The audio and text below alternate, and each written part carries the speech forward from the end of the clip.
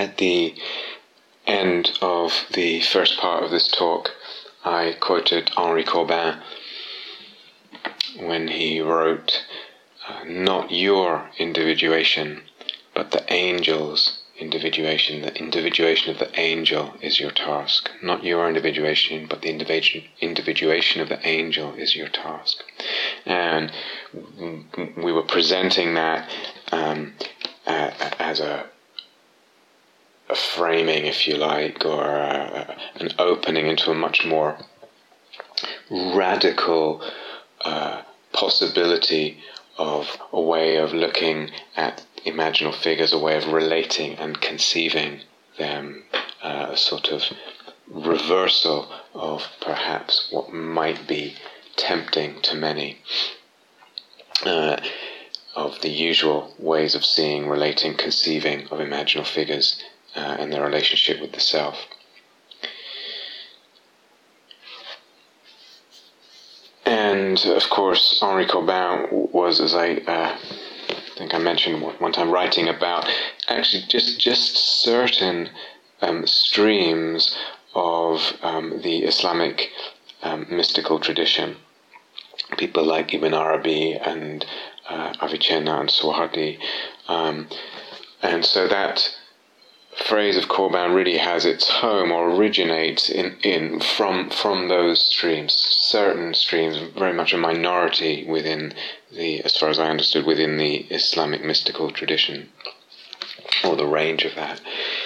And so that is from a more,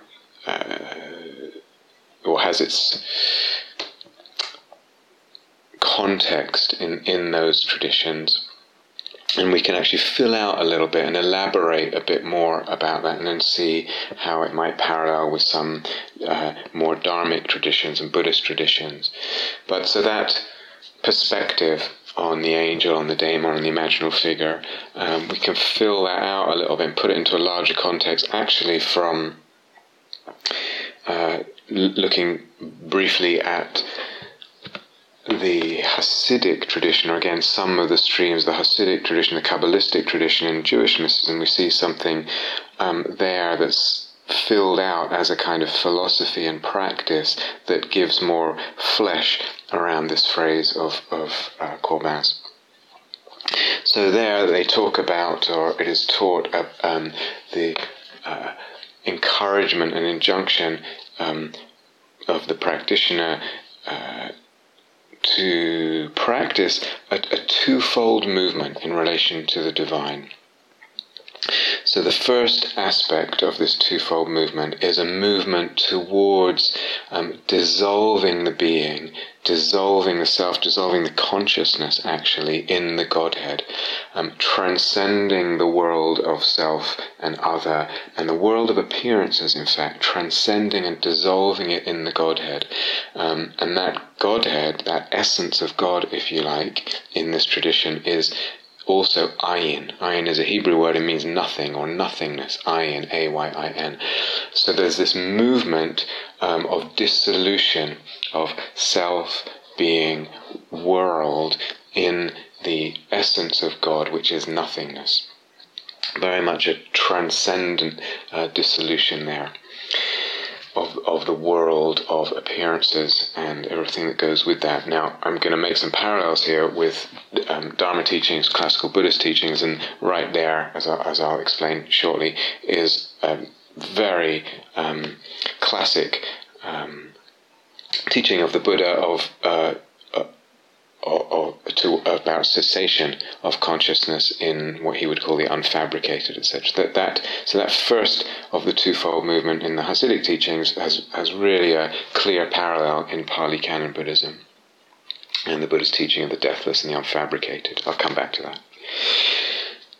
So this first movement of transcending and dissolving in the mystical nothingness, the pregnant mystical nothingness of the Godhead. But the second of the twofold movement is in a way a kind of opposite movement, a movement in the opposite direction. So this, what's regarded as a dissolution or transcending upwards into the Godhead of the being.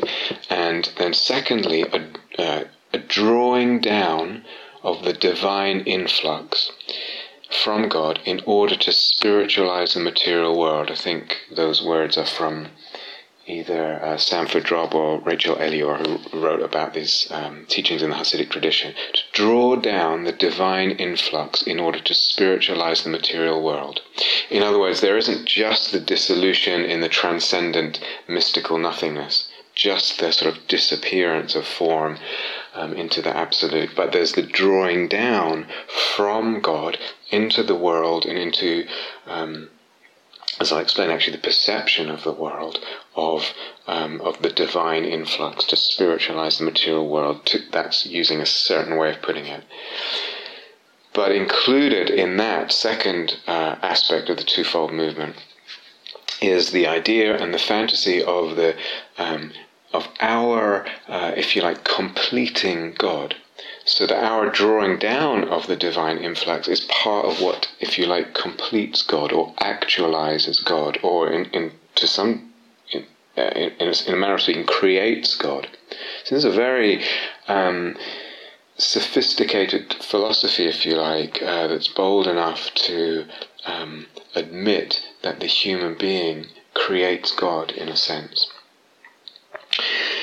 So there's quite a lot I want to pull apart here and elaborate on and fill out, but just to draw attention to one aspect, because what's possible then with such a framework, such a conceptual framework, is the view then of practice and imaginal practice and the whole journey of practice and of life, is that it's for God rather than for the self. So it's possible to approach and conceive of one's practice and imaginal practice and one's whole journey as being not for the self, the completion, the actualization of the self, the individuation of the self and all that, but for God.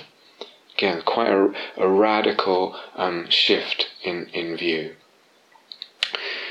In other words, we are drawing down this divine influx, if we use those words, for God's sake, for the completion, actualization, creation of God.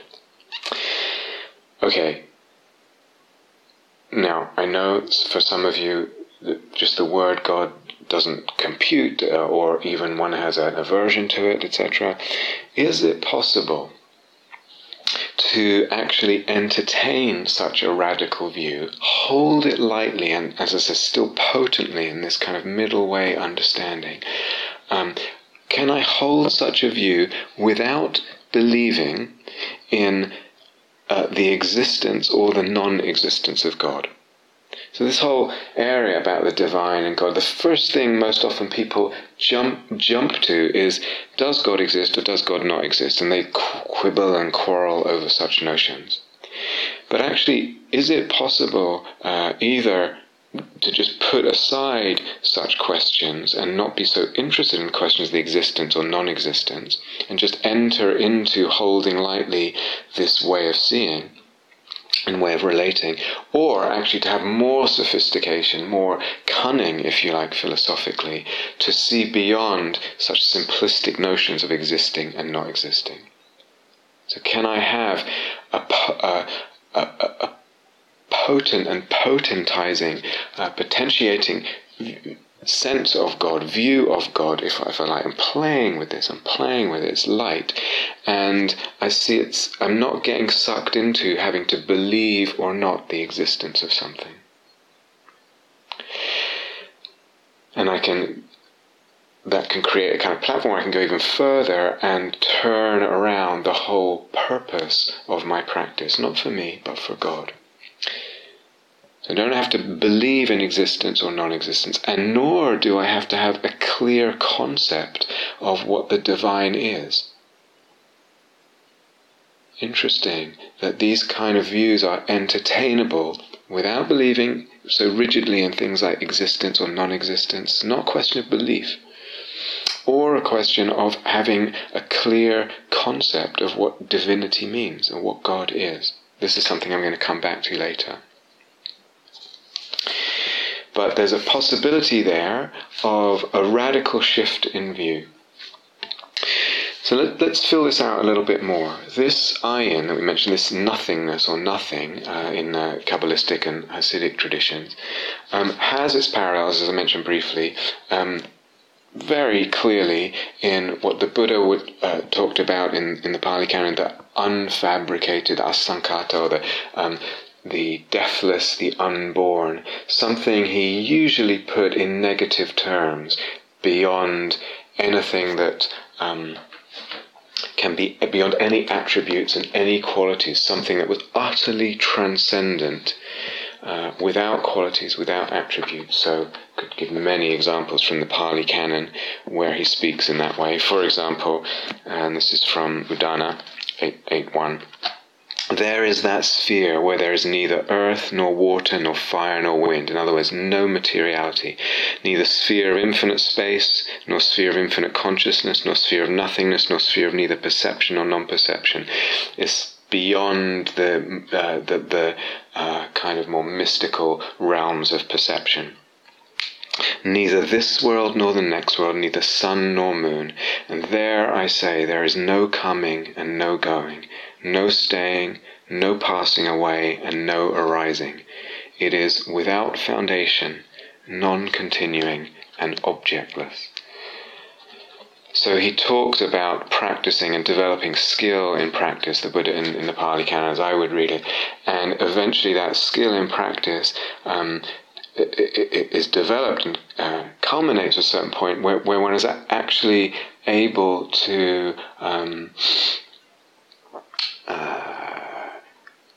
if you like, enter into or open up to a cessation of perception, meaning a cessation of appearance, not just a cessation of labeling of appearances and things, but a cessation of perception of any kind of forming of anything, any subject, any object, any time, any space, no appearances whatsoever.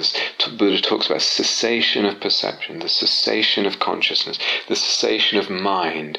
And that doesn't mean just the cessation of thinking, it means the cessation of all subtle conceptualities of space, of time, of thing, of subject, of object, even in the most subtle way. Cessation of all appearances.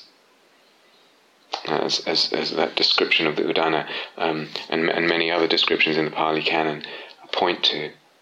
So sometimes he talks about cessation as in very negative terms, not this, not that, this isn't there, that's not there, etc. Occasionally he puts it in the positive, this unfabricated, this transcendent, unfabricated, the parallel of what we're calling ayin. Ayin, as meaning nothing in Hebrew, is also a negation, a negative way of spinning it.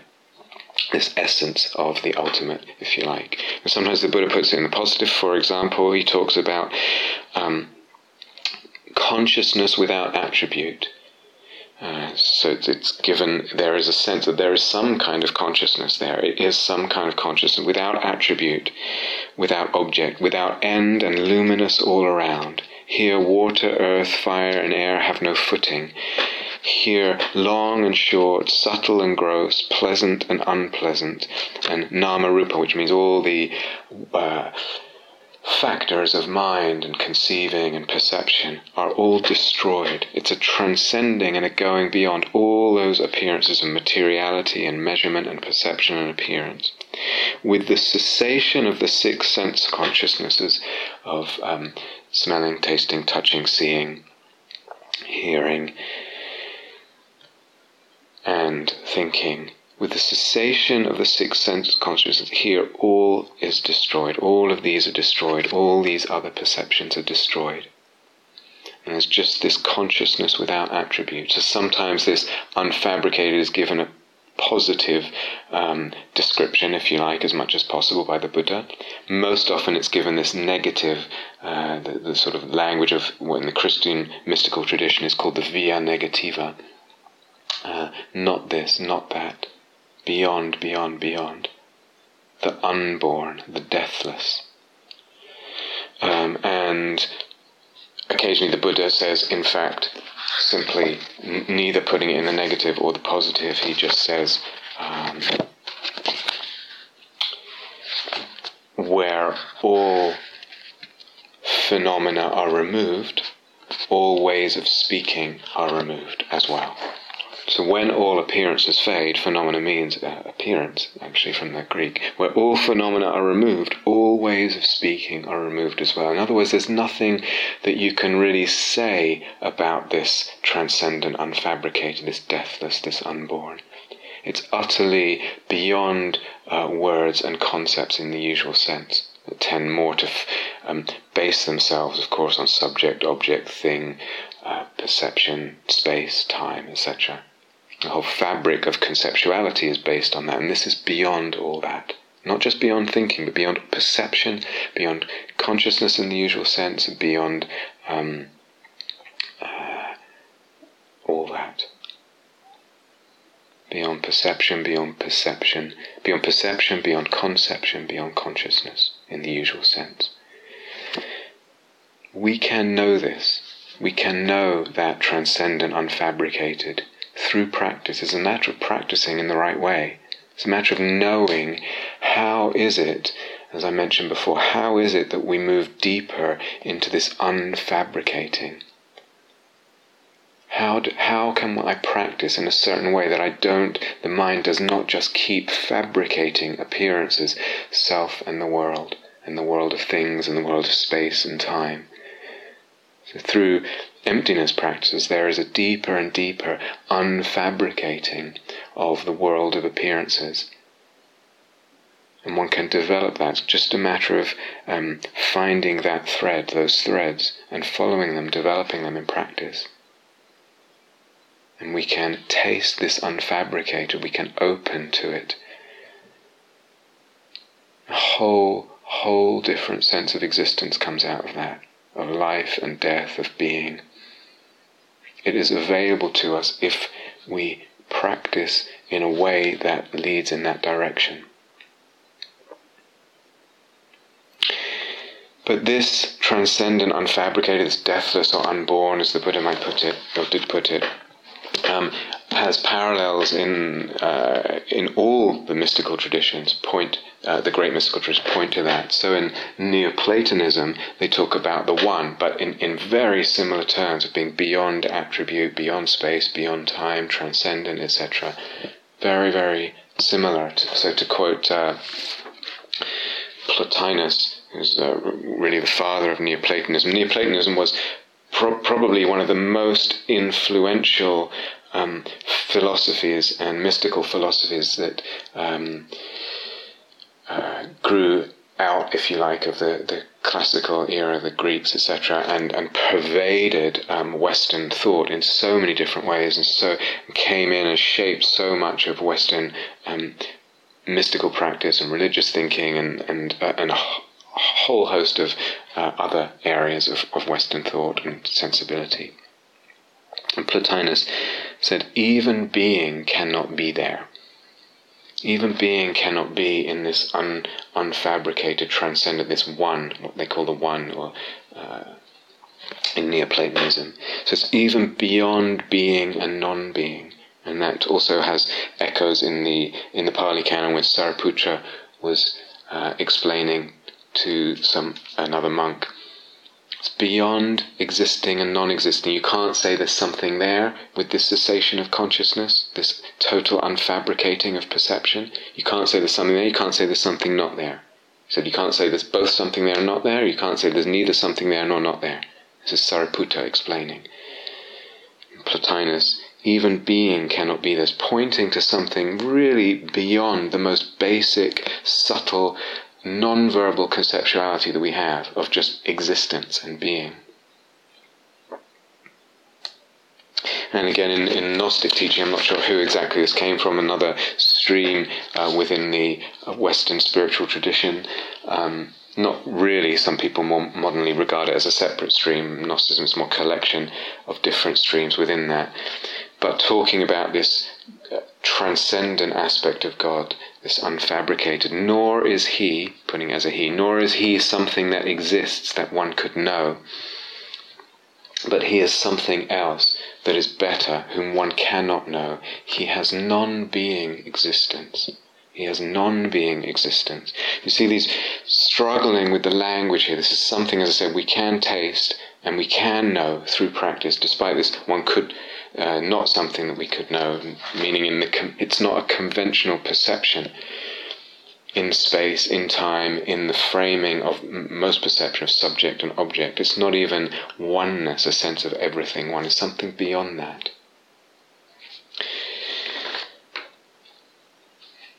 The 14th century Jewish Kabbalist David ben Abraham Havalavan, again, this nothingness, this ayin, talking about the same thing here, this nothingness, this ayin is more existent than all the being in the world. It's more existent than all the being in the world. And again, that statement has its parallels very strongly in how I would read the Buddha's teaching of the unfabricated and the deathless. If we learn to practice in this way, where we're undoing grosser fabrication, for example, papancha, this kind of crazy mind, crazy making, ego proliferation. One learns how to untie that through mindfulness, through the skill of practice, and one realizes, oh, that's a fabrication. That whole perception that was being experienced and entertained in that state of mind, papancha, one sees, oh, that's fabrication. So that's a very gross level of fabrication. One picks up, as I said, the threads through practice of okay, can I unfabricate? Can there be even less fabrication? What else is fabricated in this world of appearances? It's obvious in hindsight that papancha is a fabrication, that whole way I was seeing myself or another or a situation. Oh, very, as I said, constructed, fabricated, and I learn how to undo that, and I just go deeper and deeper, following this thread, learning how to unfabricate, learning how the world of appearances of self, other, and the world are fabricated, and how to unfabricate them, or how they become unfabricated through removing clinging of different kinds and developing skill in that. And eventually it's possible, I see this is fabricated, and then I see, oh, that's fabricated as well. I thought it was real. And then even this more basic, seemingly basic level, I see that's unfabricated too. Sorry, that's fabricated too. And I understand, and I can go all the way to this unfabricated. Not to live there, because I can't live there. It's impossible. It's a realm of non-manifestation, non-appearance. But moving in that direction in practice, and understanding then, oh, this appearance is fabricated, that appearance is fabricated. Eventually even space as a perception, as appearance is fabricated. Time, self, other, world, solidity, all this fabrication. So I can go all the way to the unfabricated, and I understand, oh, in a way, all this other stuff is fabricated. And we can talk about what's less fabricated and what is unfabricated and thus more real. So there's the parallel then with this saying of David ben Abraham Halavan. Nothingness, this ayin, this unfabricated, is more existent than all the being in the world. In a way, why? Because it's unfabricated, it's more real in a way. So there's parallels there, very clear parallels in the great mystical traditions of this first aspect of what I was presenting, the twofold movement, this in the Hasidism, the transcending, the dissolution in the Godhead, the essence of the Godhead in the mystical nothingness, the transcendent, unfabricated. And what about the second aspect, this drawing down of the divine influx? And this idea of, or fantasy of, completing and creating God. So this, actually, we may need to look, to get this more fully fleshed out, we may need to look to the Vajrayana Buddhism, where the ultimate is not so much regarded as this purely transcendent, unfabricated, without appearances, without qualities, without attributes. It's actually the ultimate in Vajrayana Buddhism is a kind of, Buddha nature, people use different vocabularies, but the ultimate in Vajrayana Buddhism, in some schools of Vajrayana Buddhism, is the Buddha nature, and that is replete with qualities, full of qualities, of beautiful qualities, not devoid of manifestation or appearance or expression. So this Vajrayana ultimate, the Buddha nature, is a primordial wisdom awareness. This Buddha nature, it is empty, but it's ultimate because it's regarded as this is the way a Buddha sees. This is the way, this is the wisdom awareness of a Buddha, but it's primordial, it's cosmic in a way. And it's something, if you like, our Buddha nature, we possess it inside, if you like, or it's part of the deep down fabric of our being that's covered over, but it's understood that it is empty too. And what is it? Well, again, it's impossible to completely get one's head around it and put it into words or fit it into a neat concept. But we can say that it is a kind of awareness, it's a kind of seeing and knowing, if you like, if we use those words, a kind of awareness that sees everything as empty, but not just empty, also as divine. So seeing all things, including oneself and the selves of others and objects and the world and the cosmos, as divine, as deities. So it's an awareness, but it's also not separate from what is seen. So it's the awareness, the more subjective aspect that's included in this primordial wisdom awareness, but it's also the objects that are seen, the divinities that are seen and manifested. You understand? It's the seeing and the seen. The seeing of everything and everyone, including oneself, as a empty divinity, and it's the object seen. So the awareness is not separate, it's inseparable from the divinities and the objects seen and manifested. Tantric practice is then seen, or regarded in this view, as a kind of mimicking, if you like, a skillful mimicry of this Buddha mind, this primordial wisdom awareness, where tantric practice is actually kind of entering into or pretending or supporting for a period of time that view, seeing everything as empty divinity. And the seeing and the objects seen are empty and divine. So the awareness is divine and empty, and what is seen, the world and the beings, are also seen as empty and divine.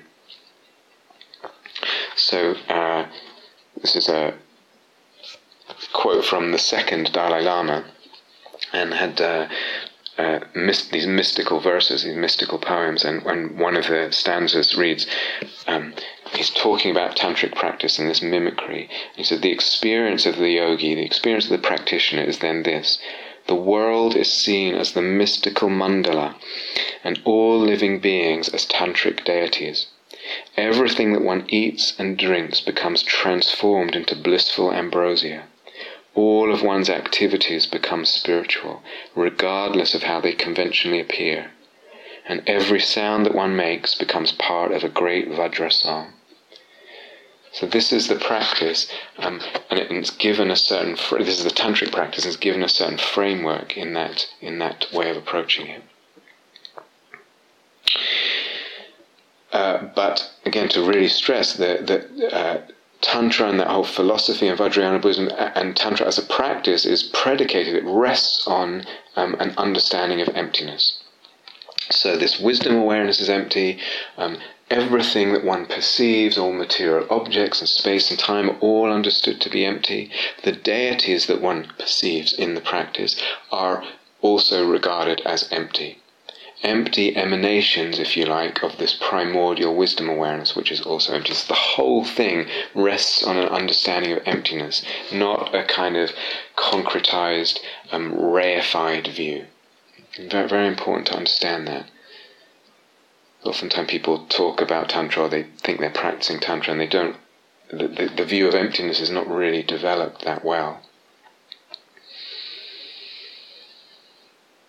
So in practice, It's emptiness meditation. It's meditation on emptiness and developing skill with emptiness meditation, deeper and deeper and wider and more and more fully. And the understanding that comes out of emptiness meditations and that developing the emptiness meditation skills that allows this whole tantric practice more fully, allows that view, that way of looking, or the ways of looking that form tantric practice, that constitute tantric practice, allows them to be more fully explored and experienced as palpable experiences and perceptions. So through the understanding of emptiness, through skill in emptiness practice and understanding that, the world of perception of self and other and things and all that becomes much more malleable. We understand it's empty, it's not independent of the way of looking. And so we can play with the way of looking, and the world of self and other and appearances becomes much more malleable. And it can be seen as divine. Self, other, world, thing, etc., as those beautiful verses from the second Dalai Lama say, can be seen as divine.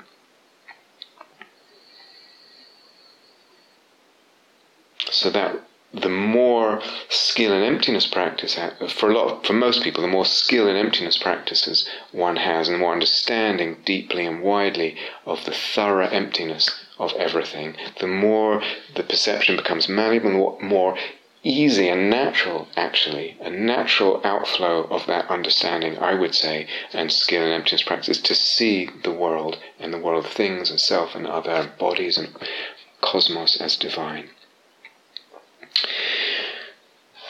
Now, that too has its parallels in other traditions, in the Western mystical tradition. So, for example, the Burbea, the Maggid of Mezerich, a great Jewish mystic of the 18th century, said, first, each thing must arrive at the level of ayin, the level of this mystical nothingness, this unfabricated, this transcendent. First, each thing must arrive at the level of ayin. Only then can it become something else. Can it be, in other words, when I see its emptiness, its equivalence with nothingness, if you like, its non-separation from this unfabricated, we could put it like that, then it can become something else, because knowing its emptiness, the perception becomes malleable, and it can become divine in the perception. So one of his disciples, I don't know his name, one of the Maggid's disciples said, when one attains the level of gazing at ayin, gazing at this mystical, unfabricated nothing, the essence of the Godhead, when one attains the level of gazing at ayin, let's use a Buddhist word actually, one's chitta is annihilated. The translation I have from the Hebrew, I don't know what the original Hebrew is, that one's intellect is annihilated. Let's use the word chitta, and again, what that means in that moment of seeing the unfabricated, seeing metaphorically the unfabricated, knowing it, dissolving in it. The mind is annihilated, he says. The intellect, the mind, the chitta is annihilated. But that doesn't mean just a quietening of thinking. It means, as I said before, the whole of conventional cognition. Any perception, any appearance, any typical consciousness, and the whole, even beyond all the jhanas, all the 8 jhanas, all that's annihilated. All the subtle conceptuality, non-verbal, non-thinking, all the conceptuality that goes on as part of what fabricates perception and appearance, all of that is quietened. In Buddhist practice, through the skill, through this, as I said, through the skill in unfabricating, it's a bit like that game Kerplunk, or I've forgotten the other names of it, where you have those sticks, or a house of cards.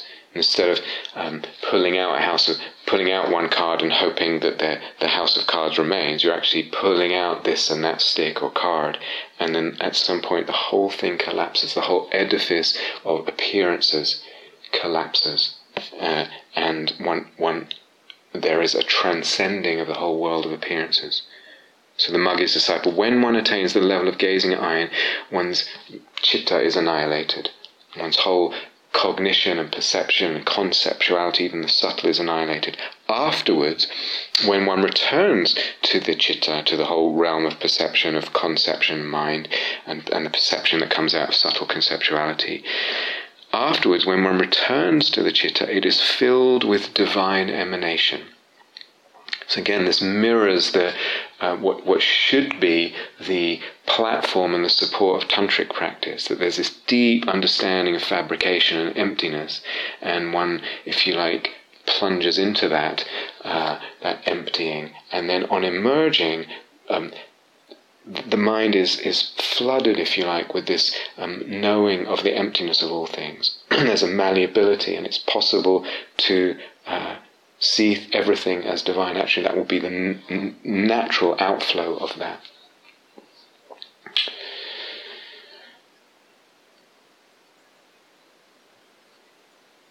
So this, again, in Buddhist practice, is this developing skill in unfabricating and understanding the implications that it has. Not just about the experience of this unfabricated, it's about understanding what that implies about the fabrication of appearances, or in other Buddhist language, the dependent arising of appearances, understanding that they're empty. And that opens up a door, if you like, or a realm of the malleability of perception of appearance, the possibility of a range of appearances, as we said, and the ability for a sense of the divine to be part of perception, all kinds of ways. All kinds of ways. So in the more theistic framework of, say, the Abrahamic religions, God is regarded as infinite. And so, because God is infinite, his aspects are infinite, they're inexhaustible. So not just transcendent, actually the aspects, the manifestations, the expressions, the faces of God are infinite, inexhaustible. But all this, when we frame it this way, all this has to do with perception. Perception, perception. Everything hinges on perception. I was said several times on the retreat, one possibility is actually relating to the whole teaching of the Four Noble Truths and this teaching of clinging as a key to unlock, if you like, the secrets and the doors of perception and appearance, and recognize emptiness, and then see now what's possible. Now that I know that everything is empty, or to the degree that I see that everything is empty, what does it free up in terms of perception? And, of course, practically speaking, the advantage of putting all this, whether it's tantric practice or imaginal practice or whatever, or these practices from the Jewish mystical tradition or the Islamic tradition, whatever, the advantage of whether one uses the word emptiness or not, or seeing image as image, or whatever it is, whatever language one uses, the advantage of that practically is that one can play with perception this way, play with this perception of divinity. And even the divinity coming through one's personhood, not just that one's fabric is the same stuff as everyone else's fabric and everything else's fabric in the great oneness of things. Not just that kind of divinity. I'll say more about this tomorrow, hopefully. But the ability to perceive that divinity, knowing it's all empty, knowing self and other and all things are empty, and this appearance too, this divinity too, is empty, it's understood. And that way there's much less danger of a kind of what Jung would call inflation, or the ego getting grandiose ideas, puffing itself up and all that.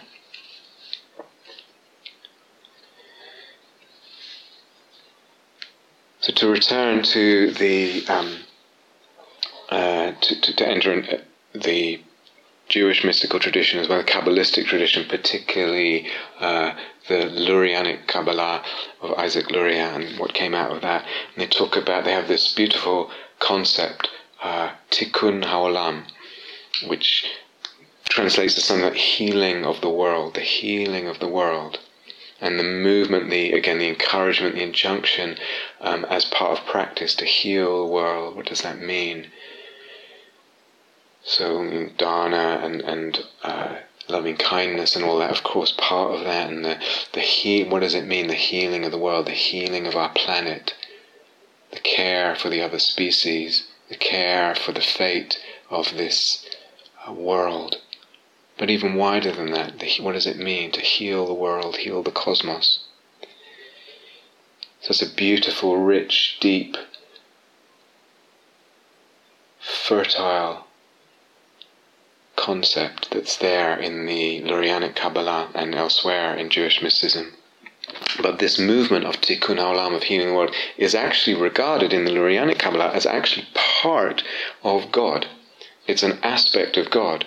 It's a human movement, but it's part of God. It's part of the Ein Sof, which means the literally without end, the endless, the infinite. So the Tikkun Haolam, the human healing of the world, is part of God, of the infinity of God.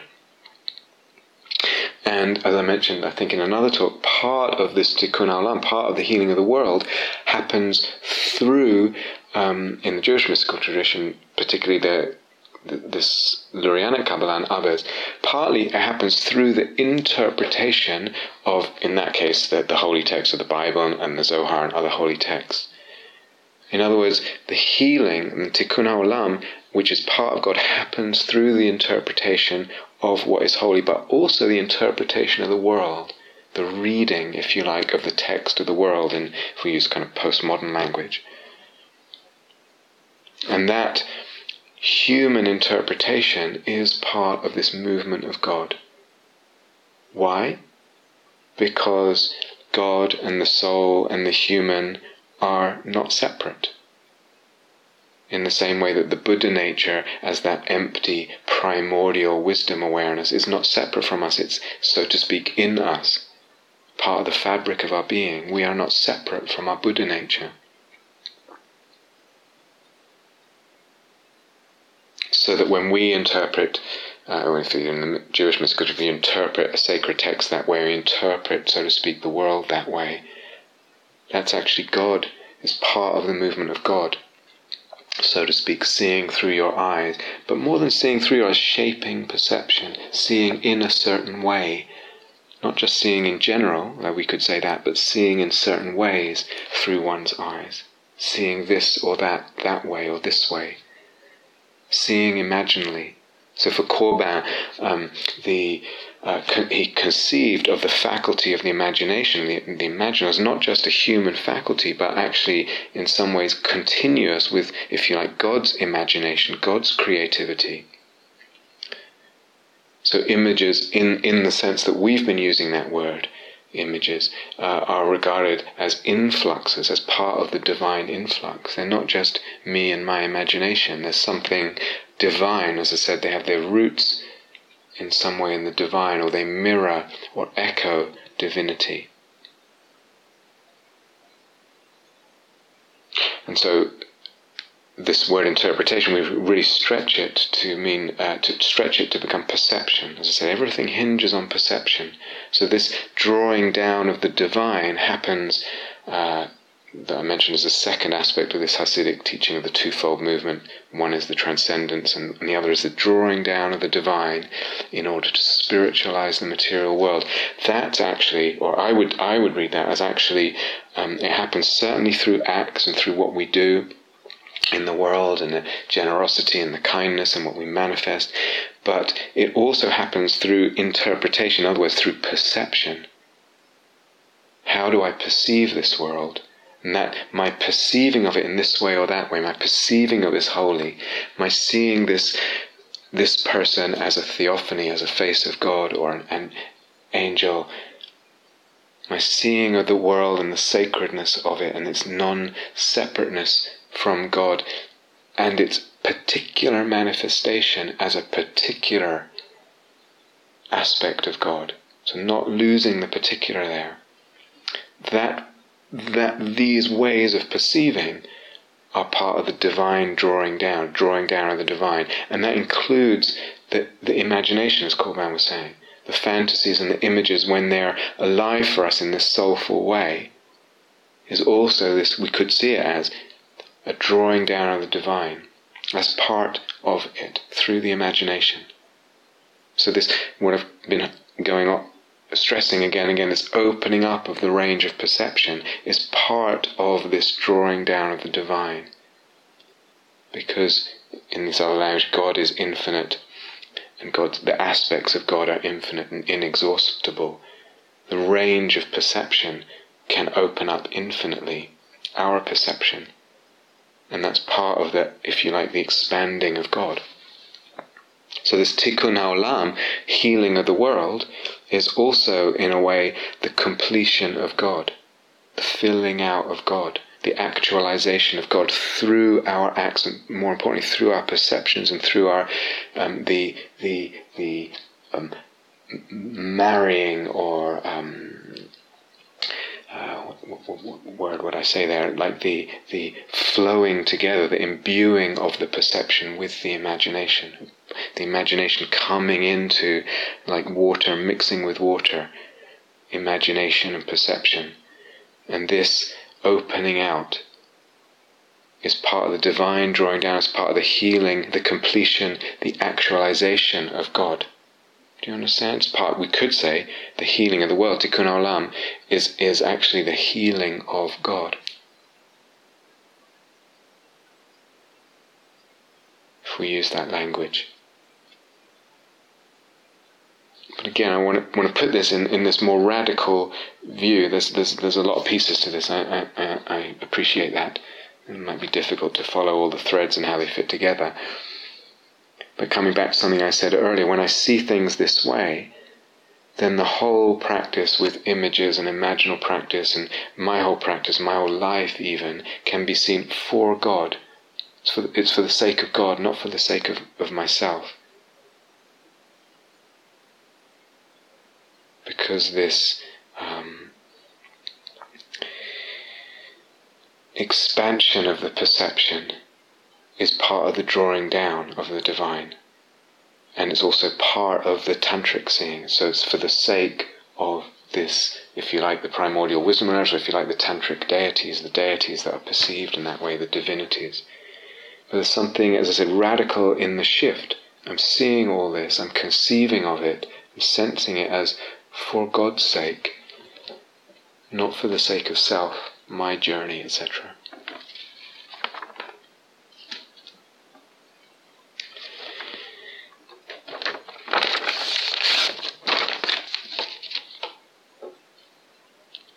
And when one begins to open to this kind of way of conceiving, if it attracts one, or if one is attracted by it,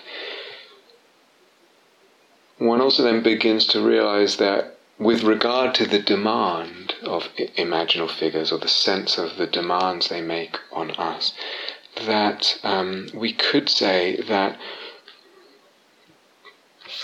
the God or the gods, or however we're going to put it, they're always going to be bigger than me because they're infinite and they're bigger than my life's possibilities.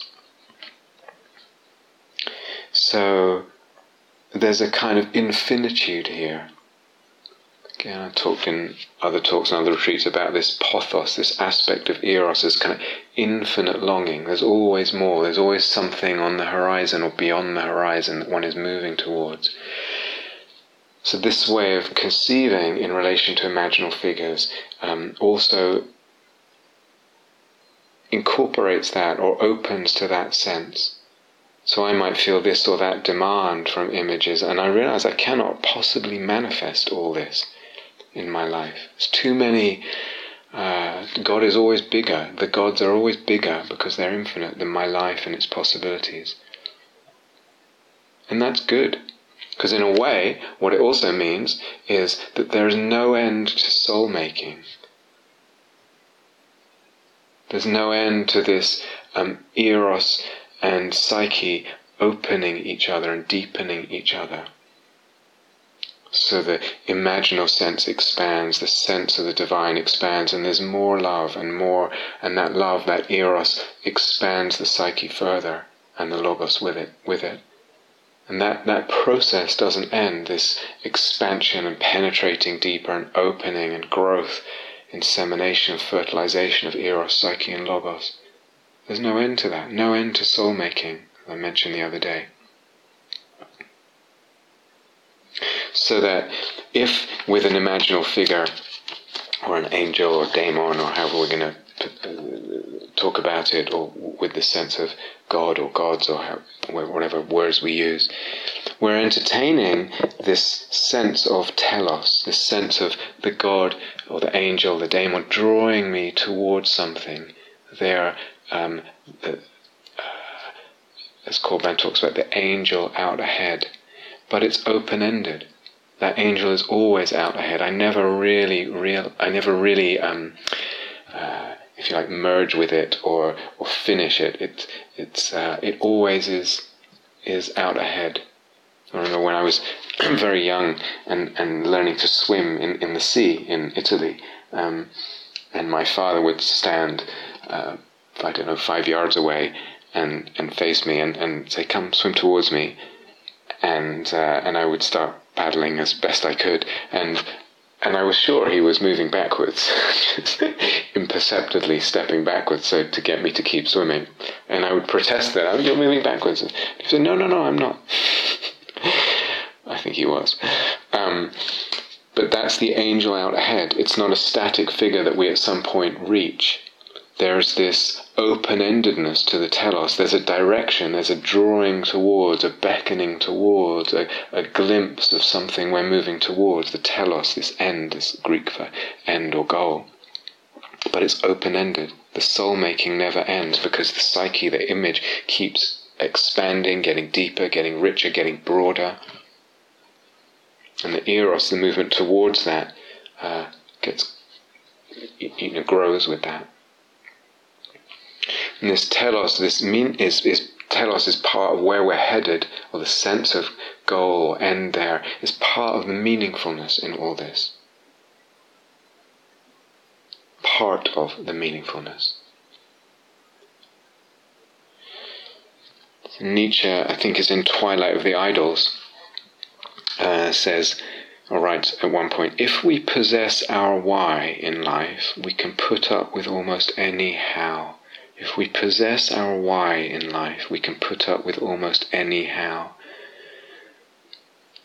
So no matter how difficult or challenging something is for us in our life, whatever it is, in any realm of the being, if we have a why, if we possess our why in life, as he says, if our why is, in this context, if our why is serving something greater, if our why, in Corban's words, is the individuation of the angel, if this path and this practice and my life is for God and not myself, then that's a big why. It's a big part of the telos and the meaningfulness. And then all kinds of things are possible. We can put up with almost any how, he says, Nietzsche.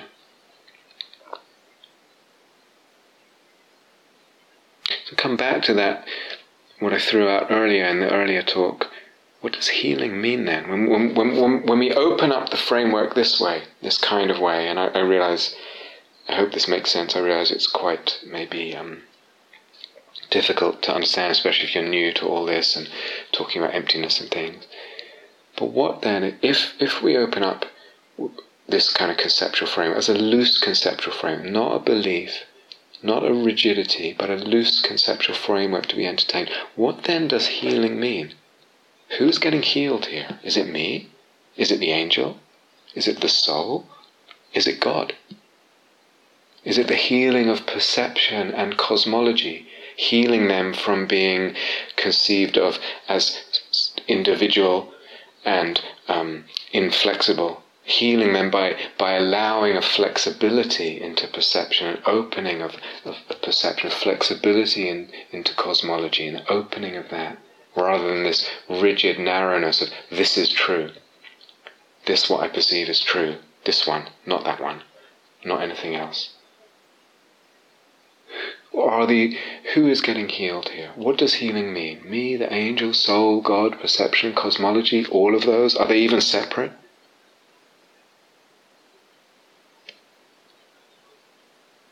Are they even separate?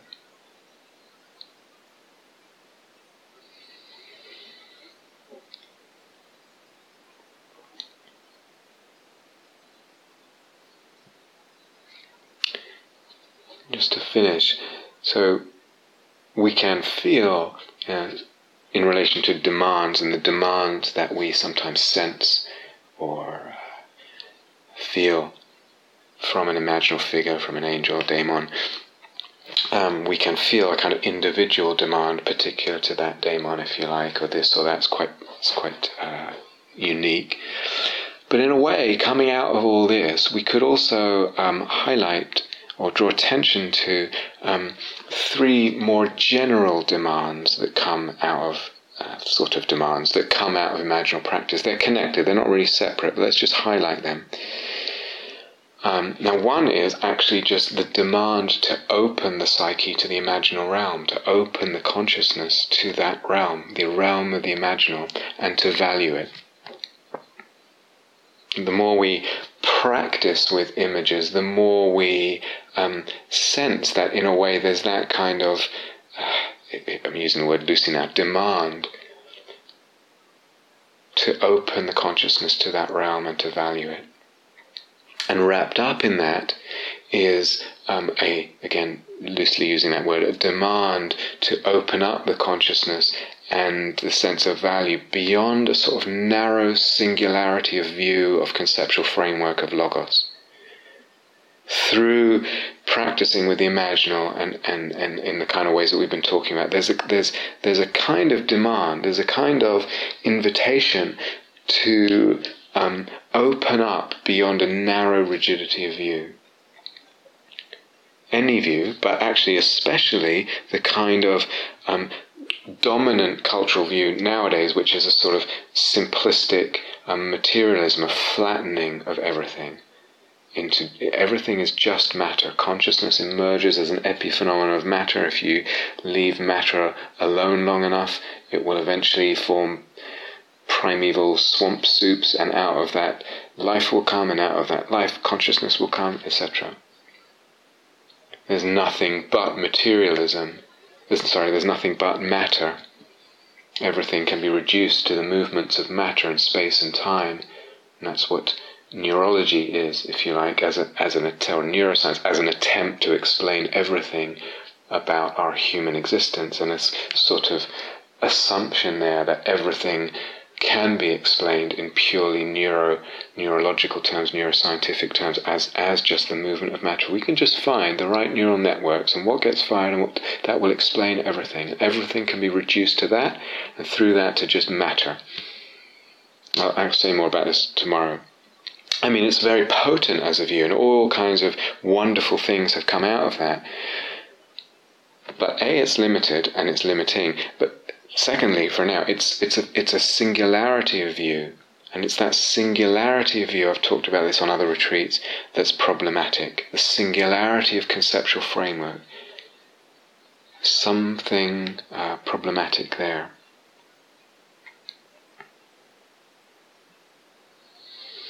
So again, drawing on the Kabbalistic tradition, where many of the streams, not all of them, but many of the streams, point to the infinitely interpretable nature. There's an infinite interpretability to teachings and sacred texts. They don't mean one thing. They're infinitely interpretable, as we've said a few times. But also the world and everything in the world is, if you like, infinitely interpretable. There's a stretching, rather than just a singularity of conceptual framework and perception. There's an opening to different possibilities of conceptual frameworks, not regarding any of them as just the truth. And with that, the opening of perception, and the range of perception, the malleability of perception, the availability of different ways of perceiving.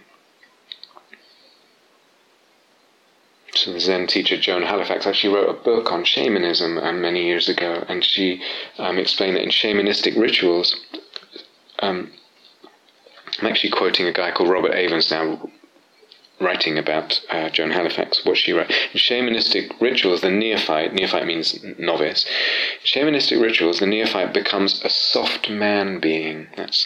A soft man being, a kind of androgyne, somewhere not male, not female, whose essential mission is to be an intermediary between the cosmological planes of earth and sky. Can you see how that parallels what we're talking about?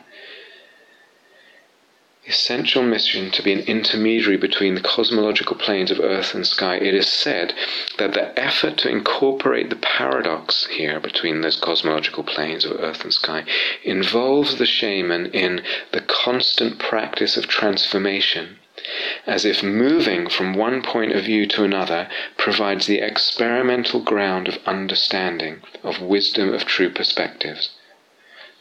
So that's what I want to highlight for now. Moving from one point of view to another, from one way of looking, from one conceptual framework, one perception, as if moving from one point of view to another provides the experimental, meaning the practice, the practical ground of understanding, of wisdom, of true perspective.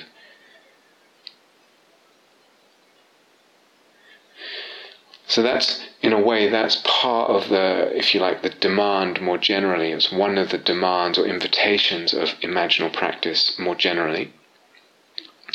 And a second and very related, not separate from that, is the invitation, the demand to open to the multiplicity of images and mythoi and fantasies, rather than being locked into one. How easily as human beings, without even realizing it, we're just buying into one fantasy or one image or one myth, and not seeing, I don't have to be locked into, and that one, being locked into it and taking it literally, creates problems, all kinds of problems. There's no freedom there. So in classical mythology, Orpheus was actually torn to pieces by the Maenads, who were sort of wild disciples of Dionysus. Orpheus was torn to pieces by the Maenads for his sole worship of Apollo. In other words, because he just worshipped one god, one archetype, if you like, one image, they tore him to pieces. They and you can see the fragmenting, that tearing apart. Or Jung was fond of saying the gods have become diseases. When we don't open to the range and the multiplicity of gods or archetypes or myths or fantasies or images, when it's either in terms of the self or in terms of awakening or anything else, that limits, and particularly in regard to the self, that will, the gods that we have neglected, if you like, the archetypes that we have neglected to honor, to recognize, to give place to, will manifest as some kind of psychological disease or organic disease sometimes, Jung was saying. Maybe it's not just self and humans, maybe traditions also can have that shrinking of archetypal range within them, shrinking of the sense of what is divine, and then how that limits and causes problems. I've talked about that elsewhere. So the opening to the multiplicity of images, that's also one of the, if you like, general demands or invitations of imaginal practice. And then thirdly, again connected, and I have mentioned this one before as well, is just the invitation or the encouragement, demand that comes out of imaginal practice to begin to realize, to recognize, to acknowledge that image, fantasy, mythos saturate life. Already, our life is saturated by image, fantasy, mythos. Wherever there's love, wherever there's meaningfulness, wherever there's that richness and sense of soulfulness, there is image, fantasy, mythos. It saturates life. And we could go further and say that not realizing that is a kind of ignorance. If I don't realize the presence already of image, fantasy, and mythos in my life, there's a kind of ignorance there. And then when I start to realize, that's actually part of how I see the Dharma and how I relate to the Dharma and awakening, etc., then maybe my whole conception of what ignorance is, and awakening, because awakening as the end of ignorance, that needs to be broadened to include this realization. That image, fantasy, mythos saturate life, saturate everything, including my idea of the Dharma, my idea of myself, of awakening. again, I've talked about that elsewhere, I don't want to elaborate too much right now, but that gives this realization, it's as if it puts, it gives a different ground to our being. We realize that actually, in a way, we're grounded in imagination, we're grounded in mythos in some way. Our whole life has a different ground when we realize this, or we come to feel it to have a different ground, very different, and the Dharma has a different ground when we realize that. So all these are, if you like, as more general demands or invitations that come through imaginal practice. Okay, let's stop there for now. Thank you for listening. To learn how you can support the teachers and Dharma Seed, please visit dharmaseed.org/donate.